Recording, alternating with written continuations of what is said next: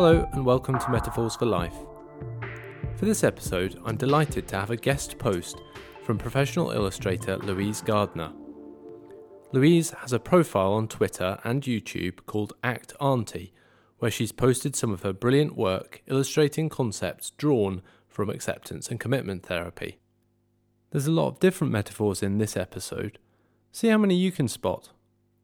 I've put links in the description so that you can check out more of Louise's work. This is my drawing of a human mind, or as I like to call it, a safety observing sponge.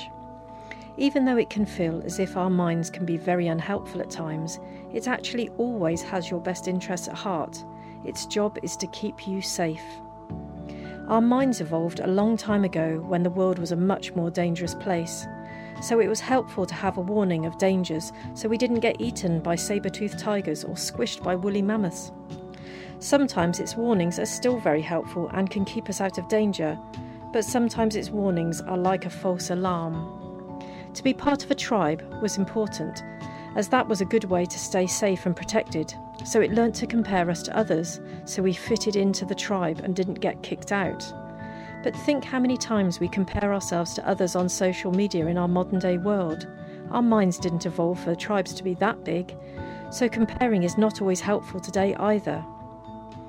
It's also like a sponge that absorbs all kinds of information, like rules and judgments from our parents, society and the media, but it does not know if this information is true or false, or helpful or unhelpful. It just soaks it up and passes the information on to you.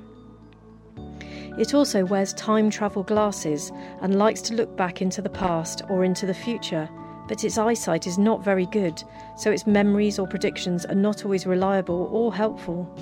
So it can be a bit like an annoying friend that loves you and has your best interests at heart, but often says silly things, so you do not have to believe everything it tells you. So I hope this helps explain some of the ways your mind works. Lots of love from your Act Auntie.